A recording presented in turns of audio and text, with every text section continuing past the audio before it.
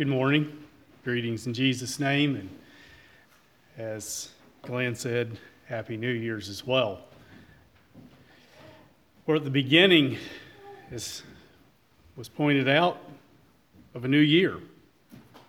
Traditionally, a time where we reflect back on the past year. We might think about the things we did or the things we failed to do.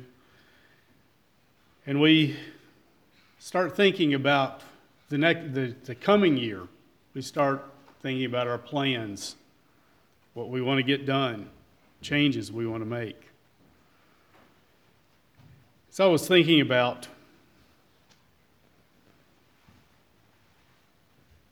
the past year, the coming year, the message this morning. I had to think about the era of time in which we live.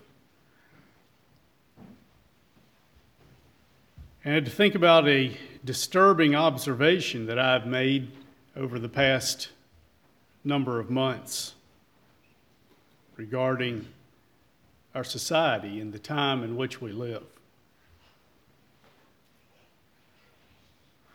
As we went through the past year, it seemed to become evident to me more and more that we live in a time where there is a truth deficit.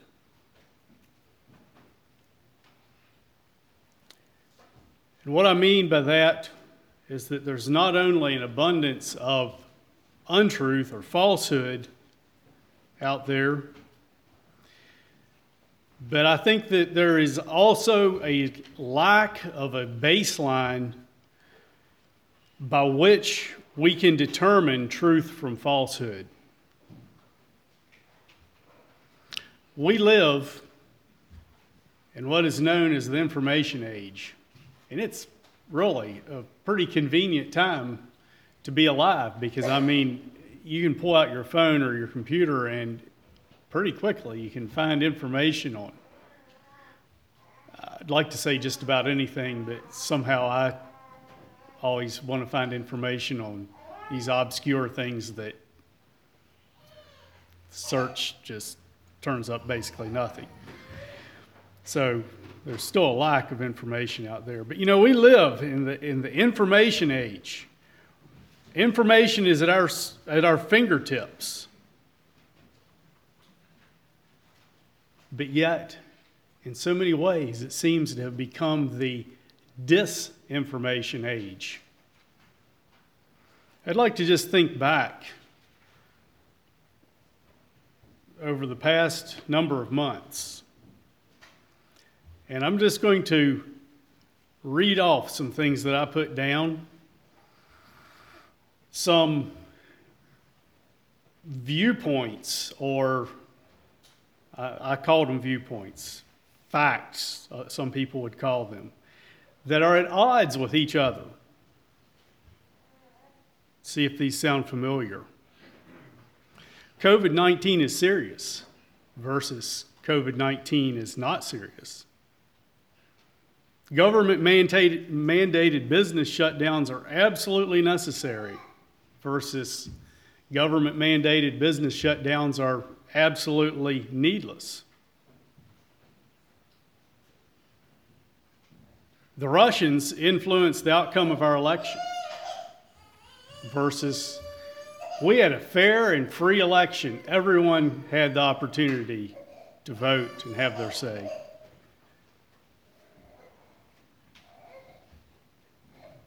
Joe Biden won the election and Donald Trump lost versus Donald Trump won the election, Joe Biden lost.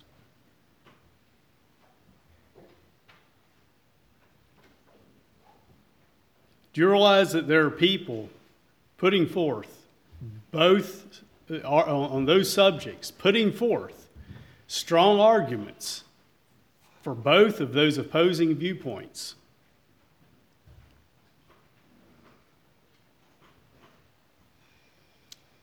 And I would have to say on some of these things, both sides are putting forth somewhat convincing arguments. Both sides are claiming to have the truth. But we know that it is impossible for two polar opposite viewpoints to both be true. And sometimes maybe the truth is somewhere in the middle.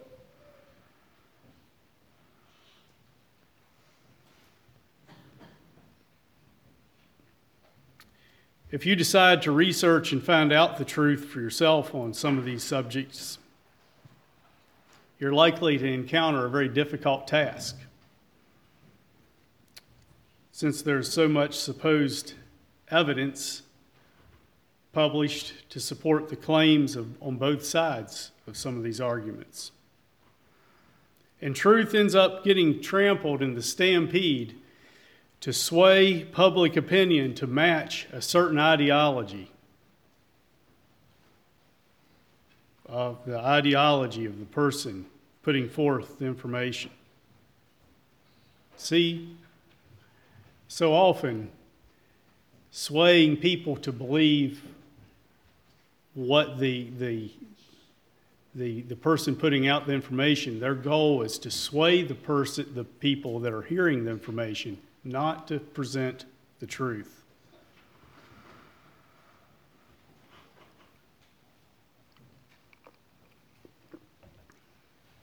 I don't know what your opinion is of all of this.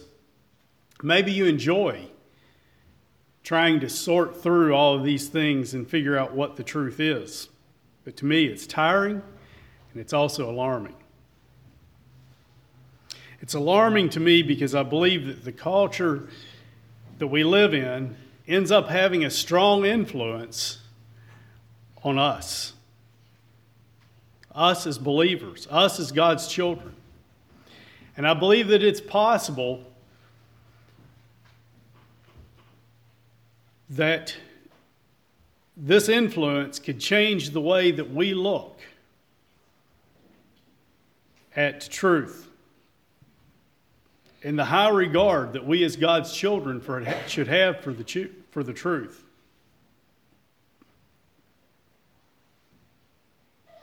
I also believe that it is a time where the church and where we as believers have a wonderful opportunity to be a beacon to the world around us as we embrace the truth and as we are grounded upon God's truth. I'd like to think a little bit about truth and where it comes from, and I invite you to turn to John chapter 8.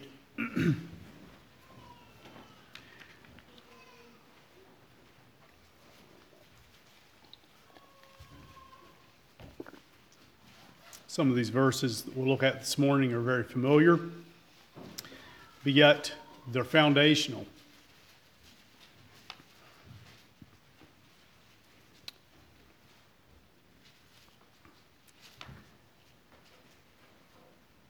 In John 8, verse 44, Jesus tells us what the source of falsehood is. He says, "You are of your father the devil, and the lusts of your father you will do.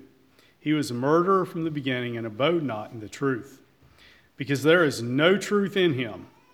When he speaketh a lie, he speaketh of his own, for he is a liar and the father of it." In the Garden of Eden, Satan came and tempted Eve with falsehood. He mixed a falsehood with the truth of God.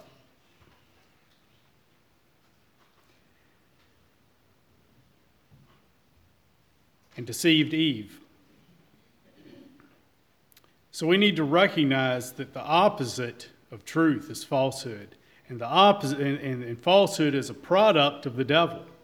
It says in this verse that there is no truth in the devil.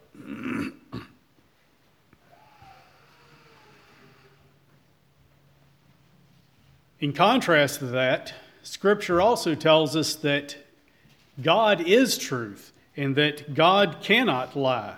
Where this verse tells us that when the devil speaks a lie, he's speaking of his own, or he's speaking his native tongue. In the same way, the Scripture tells us that God tells the truth, always. You don't bother trying to turn to these. I'm just going to read. I've got 4 of them here. There's more than that in Scripture. And most of these are partial verses. Didn't want to read the whole verse or the context.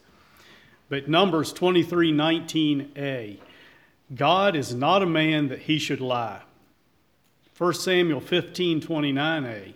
And also, the strength of Israel will not lie. And that strength of Israel is capitalized. It's speaking of God.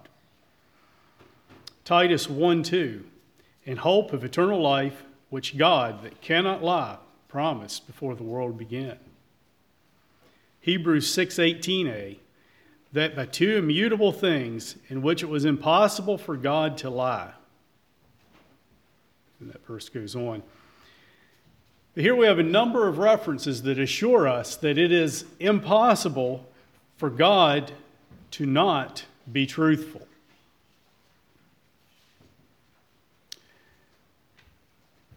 And so that it is clear that we as God's children, as people who are to reflect the character of our Heavenly Father, that we must be aligned with truth ourselves.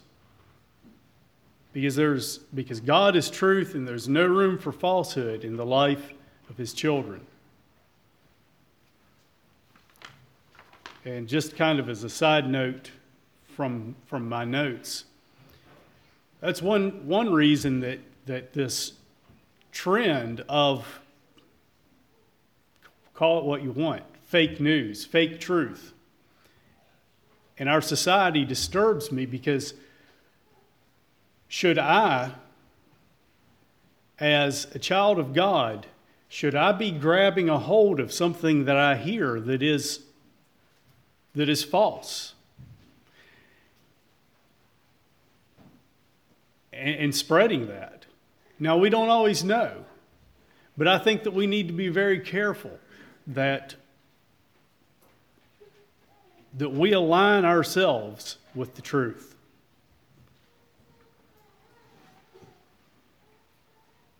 So how do we know what truth is? I've said that the source of truth is God. So then if we want to know what truth is, we need to know Him. And we primarily know Him through the revelation of His Word. Jesus said in His high priestly prayer in John 17, verse 17, "Sanctify them through Thy truth. Thy word is truth." So God's Word is our window into Him, and it's our window into truth that is God-centered. Without knowledge of His Word, we're very limited in what we know and understand about God. We're told in Romans 1 that God does reveal Himself to mankind through His creation, so that no one is without excuse. But yet, as much as we can see God's handiwork in creation, we still know so little about God until we open up His Word and learn of Him. My next question is, what does truth do for us? I'd like to read a few more verses from John chapter 8. Look back to verse 31 and 32. Then said Jesus unto those Jews which believed on Him, If ye continue in my word, then are ye my disciples indeed, and ye shall know the truth, and the truth shall make you free.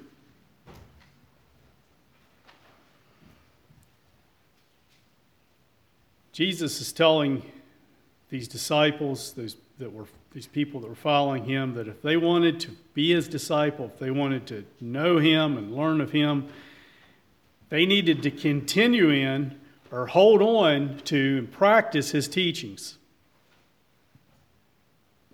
And the result would be that they would then know the truth, and they would be set free by the truth. Truth brings freedom,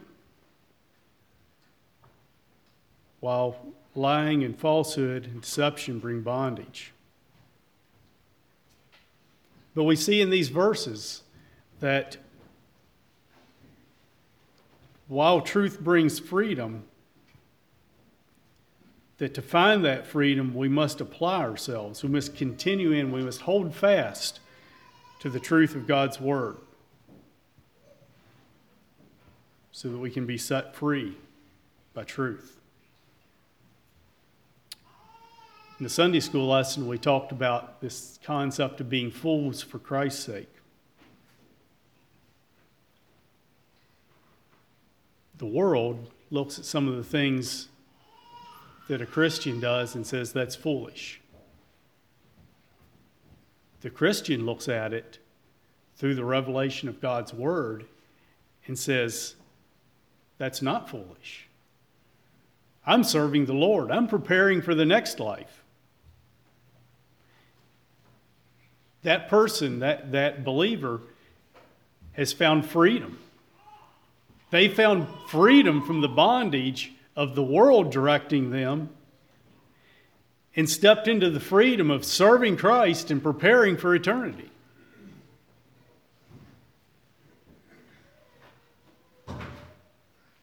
Truth also gives stability. It gives stability because truth doesn't change. It's dependable. And truth is a foundation that we can build upon. To illustrate that, I'd like to think about mathematics a little bit. We've all been taught that 1 plus 1 equals 2, and 2 plus 2 equals 4, and so forth. Those mathematical concepts are fundamental. You don't have to wait till you're in high school to learn that. They teach you that early because it's foundational. And they allow us to build upon those truths, to go on to understand greater truths, and to solve much greater and more complex problems. Unfortunately, in school, math was not my strong point. I struggled with a lot of math. But think how much greater my struggle would have been if suddenly one day 1 plus 1 equaled 3 and 2 plus 2 equaled 8. All of a sudden, see what's happened? The stability is gone. The foundation is crumbled.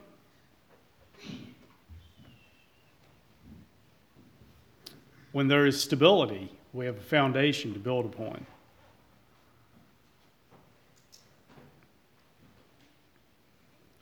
And there's many other natural and physical laws that we know to be true, and we depend upon them. Think if a couple times a year gravity switched on us. Of course, we'd all go flying out into outer space and we wouldn't be here. But, these things don't change because God created a world based on truth. He created a universe based on the foundational principles that are true, that don't change. There is no deception or falsehood within what God has created and set in place. They come from God, the source of all truth. And that's why I'm concerned about the trend in our society towards the unimportance of truth. Truth being undermined, denigrated. If truth is ignored and swept under the rug to simply advance an agenda or a viewpoint, we're losing our foundation, just like if 1 plus 1 suddenly equaled 3. And suddenly, instead of having truth that is foundational, we begin to fabricate our own truth. And I think you all, along with me, can see many examples in the world today where people are fabricating their own truth. We see it in the breakdown of the home. And people say, it doesn't matter. Children are resilient. They can live through divorces and step families and et cetera, et cetera. It's a fabricated truth. God says it's wrong. Can we accept that truth?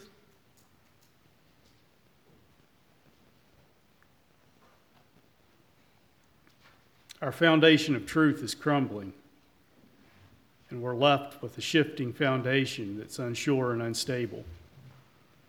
A foundation that's based on personal or political agenda, based on convenience, based on what feels good and not on truth. So is there a cure? Are we stuck? Yes, absolutely, there's a cure. And in short, the cure is to embrace the truth. The problem is that we can't change our society. They're going to continue, I suspect, down the path they have chosen of fabricating their own truth and mixing truth and falsehood in an effort to promote their own agendas. So there's little we can do to change what's happening out there, but we can change what's happening within our own hearts and within our own circles. There's things we can do to strengthen ourselves. One thing that I feel like we must do is to endeavor to not get too entangled in the affairs of this world. The more involved we allow ourselves to become in the world's affairs, the more we're going to get sucked into their agendas and along with that, then into their falsehoods and deceptions, into their fabricated truth. Because if we're sucked into their agendas, we get to the point where we either have to distance ourselves from alliances we have made, or else we have to just simply accept the fabricated truth.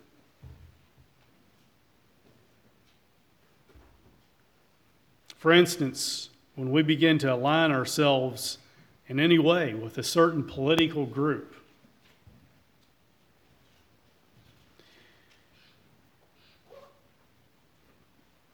where we open ourselves up to accepting their version of the truth. And we're going to find it very hard to separate truth from falsehood when it's put forth to promote the political agenda that we have aligned ourselves with. Turn with me to 2 Corinthians chapter 6.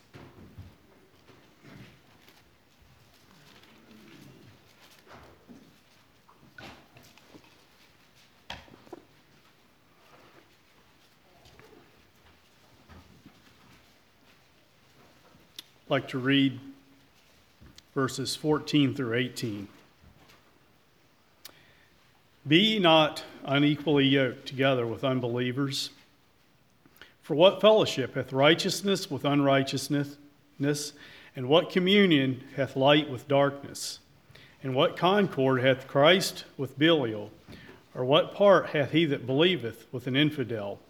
And what agreement hath the temple of God with idols? For ye are the temple of the living God, as God hath said, I will dwell in them and walk in them, and I will be their God, and they shall be my people. Wherefore, come out from among them and be ye separate, saith the Lord, and touch not the unclean thing, and I will receive you, and be a father unto you, and ye shall be my sons and daughters, saith the Lord Almighty.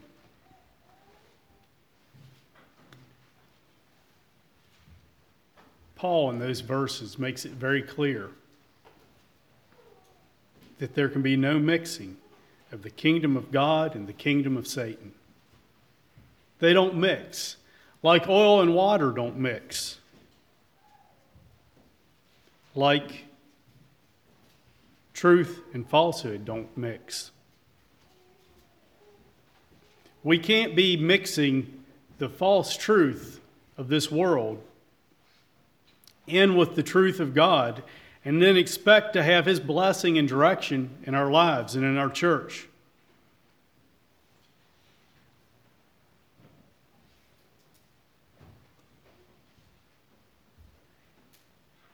I was reminded of that again just this week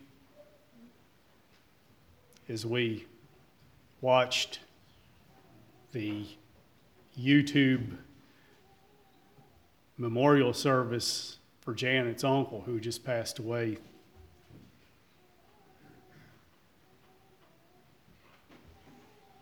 It's amazing how far people can go in a generation.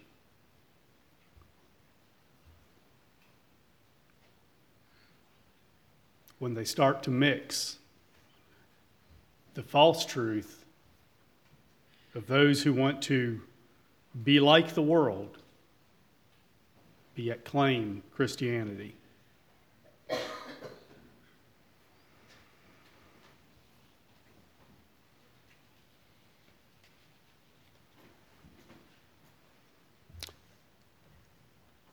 Another thing that we must do if we want to know the truth, have it as a firm foundation in our lives, is to immerse ourselves in the truth of God through His Word. I already pointed out that God's Word is our main source of knowledge of Him, so it is also our main source of the truth that He has revealed to us.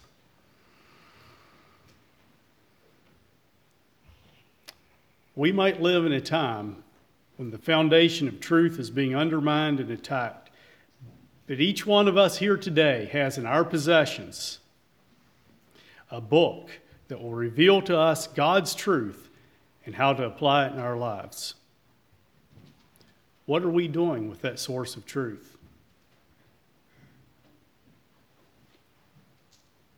And see, up to this point, you thought that the theme of my message was truth. But really, the theme of my message this morning is God's Word.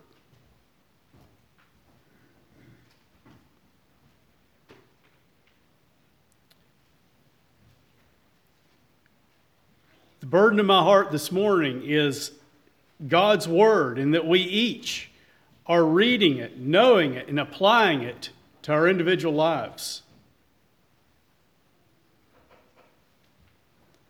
You see, there's not much we can do about the lack of truth in the world around us, but there's an awful lot we can each do about how much truth that we hold within ourselves.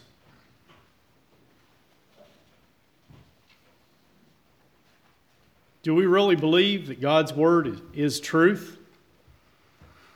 If we do, we should hold it in high regard and seek to know it and to make it applicable in our lives. I didn't bring it along, and I didn't put it in my notes, but I just read a book that Janet gave me at Christmas on archaeology in the Bible, as 101 archaeological finds that verify things from God's Word. And the man that wrote that book is a very intelligent and very scholarly man. And he said a time in the foreword, and I think in the conclusion of the book, he talked a little bit about how in our modern society, the truth of God's Word is being questioned. Even though there is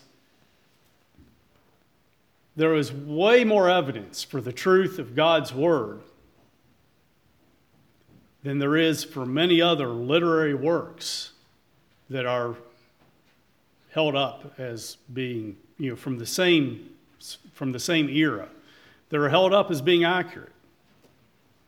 And so he was endeavoring to point out through archaeology the truth that is contained in God's Word. So many today aren't holding the truth of God's Word in high regard. Rather, they're trying to undermine and discredit it. Is that where we are or do we take a firm stand on the truth of God's Word? So how do we become better acquainted with the truth of God's Word? So I thought about that. Thought that there are at least two main ways today that we become more acquainted with God's Word. First and most important is we read it and study it for ourselves. And secondly, we allow someone else to teach us, just like we do here Sunday mornings through Sunday school, through the preaching of the Word. Both are important, but never underestimate the value of daily personal time spent reading and studying God's Word. To illustrate that, I had to think of eating physical food. I don't know what your all's traditions are in your homes, but in our home on Sundays, typically we have what we call a Sunday dinner. It might be something a little more special, a little more substantial, whatever.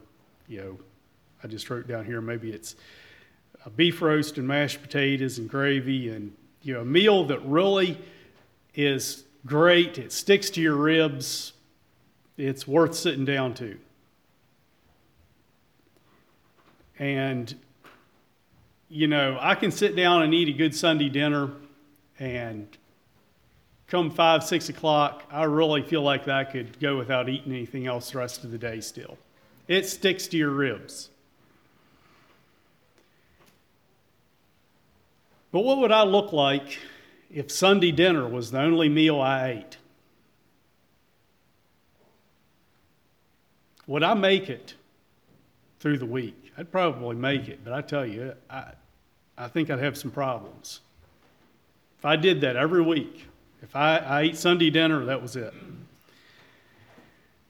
I'd probably struggle to have enough energy and nutrition to make it through the week. See, we must continue to eat. Doesn't matter how good that meal was Sunday noon. We must continue to eat through the week to survive, to keep our energy levels up. And I believe it's the same spiritually. That the person who depends on one meal a week from the truth of God's Word on Sunday morning is going to struggle spiritually to maintain a close walk with the Lord. And I think they're going to struggle to maintain a foundation of truth. I think they'll be an easy target for the devil as he tries to deceive with the false truth of the world, the fabricated truth that is all around us today.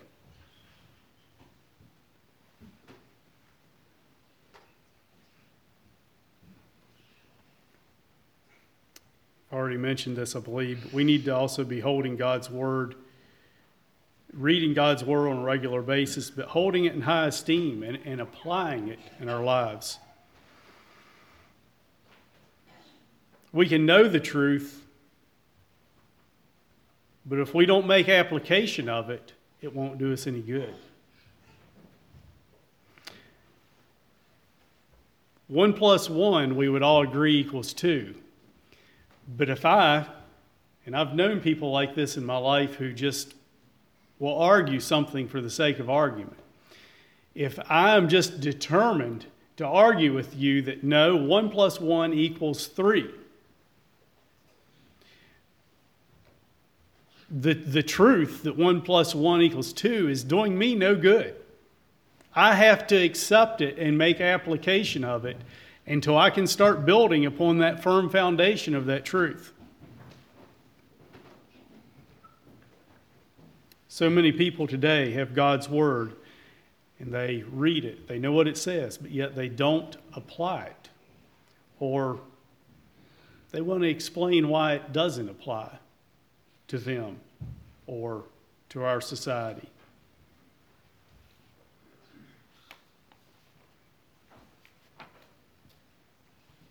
We can read the truth of His Word, but if we explain it away rather than accepting it by faith and making personal application, it's like denying that 1 + 1 = 2.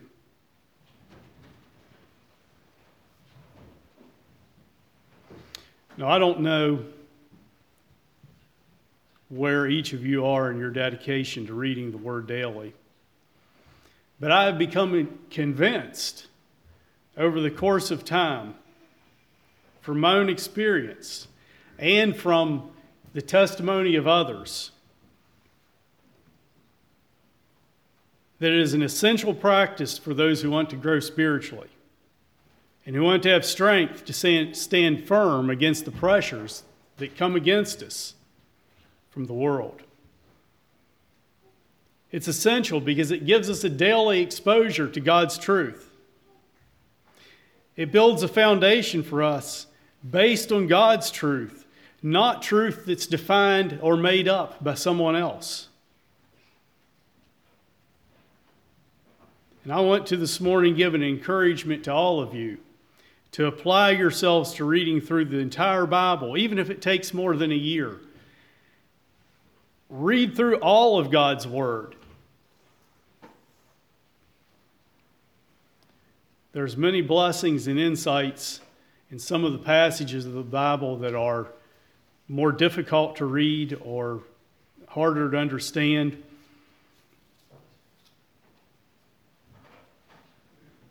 That we miss out on if we don't read the entire Word of God. And I've found this to be true. And I've also found that passages that were once seemed maybe dry and hard to read, hard to understand, with multiple readings, all of a sudden they start coming to life. And there, you start seeing that there's truth here that's applicable to me.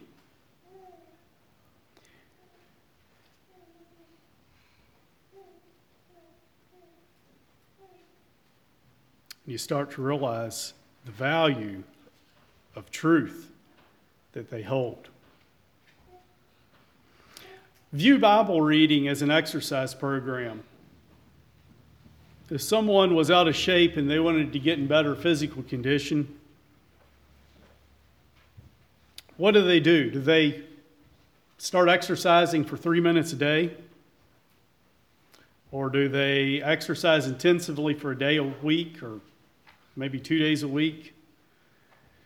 No.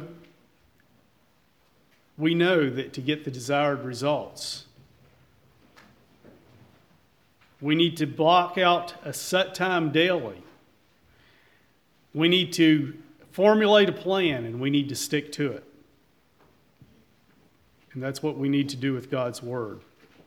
We need to set aside a block of time. We need to have a plan and we need to stick to it.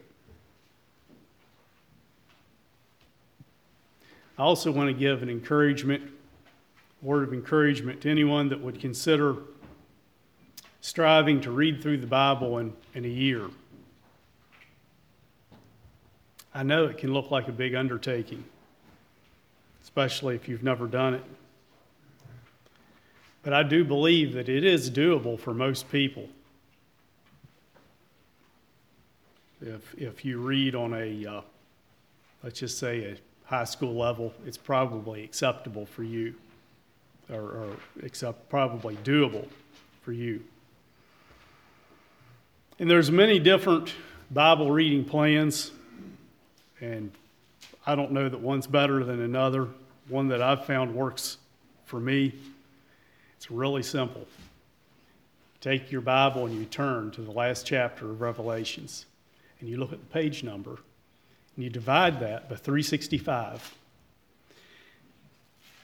and you will get a number of pages that you need to read per day to get through the Bible in a year. And so now you have a target. Some days you might not hit that target. But then there's other days you might be reading something that's easier reading, or you have a little more time and you surpass that target. You can also, at any day of the year, check and figure up what day of the year it is, multiply it by how many pages you need to read per day, and check where you're at, and it tells you if you're on target or not. So that's my simplified Bible reading plan. It's worked for me for years. With my Bible here, it's a parallel Bible. So when I read, I'm only reading one column. So I'm only reading half of a page, so to speak. But I need to read 5.5 pages a day. If I read 5.5 pages a day, I will ace reading the Bible in a year, no problem.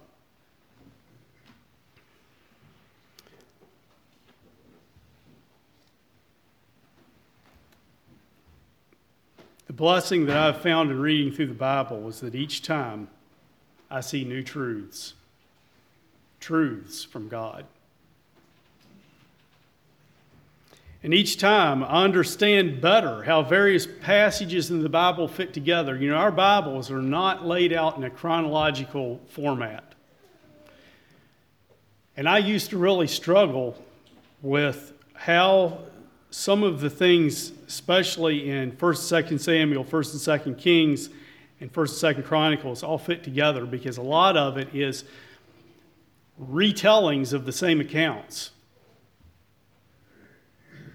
But with reading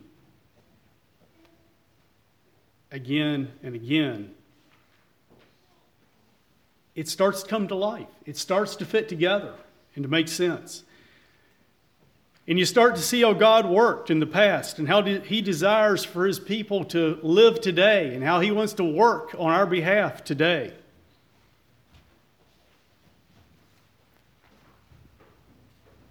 And don't let me discourage you. I don't want you to feel like that it's all or none, so to speak, but start where you're comfortable. And establish a routine and build from that routine. That's what I did years ago. I would have thought it was an impossibility to read through the Bible in a year, almost. Then it became not that big of a deal, a joy.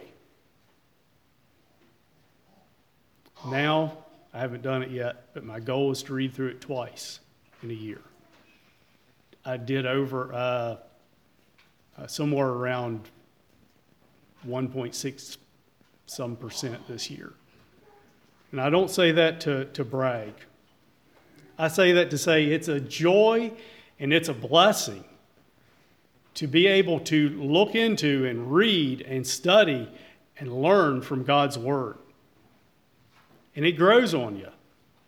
So don't be discouraged. Start with what you can and build. I also want to say just a little bit about devotional books. They can be good, and I don't want to discourage their use as long as they're biblically sound. But I don't believe that a devotional book should replace a Bible reading program. We need to remember that a devotional book is not God's Word. It is man's Word written on the principles of God's Word. Don't want you to go home and throw them out, but don't let a devotional book keep you from immersing yourself in God's Word. In other words, don't let it consume your time and neglect getting in deep into God's Word.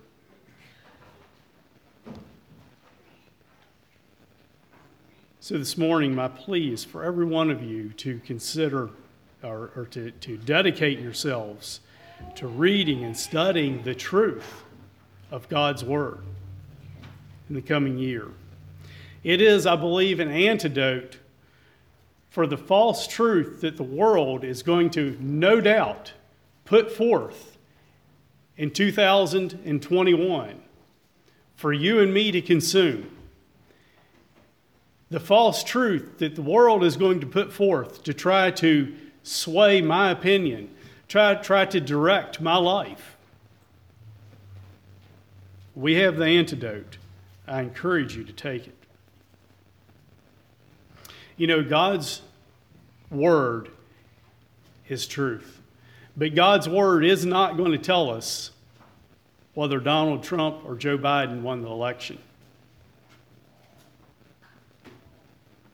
But it's going to tell us truth that's much more important than that.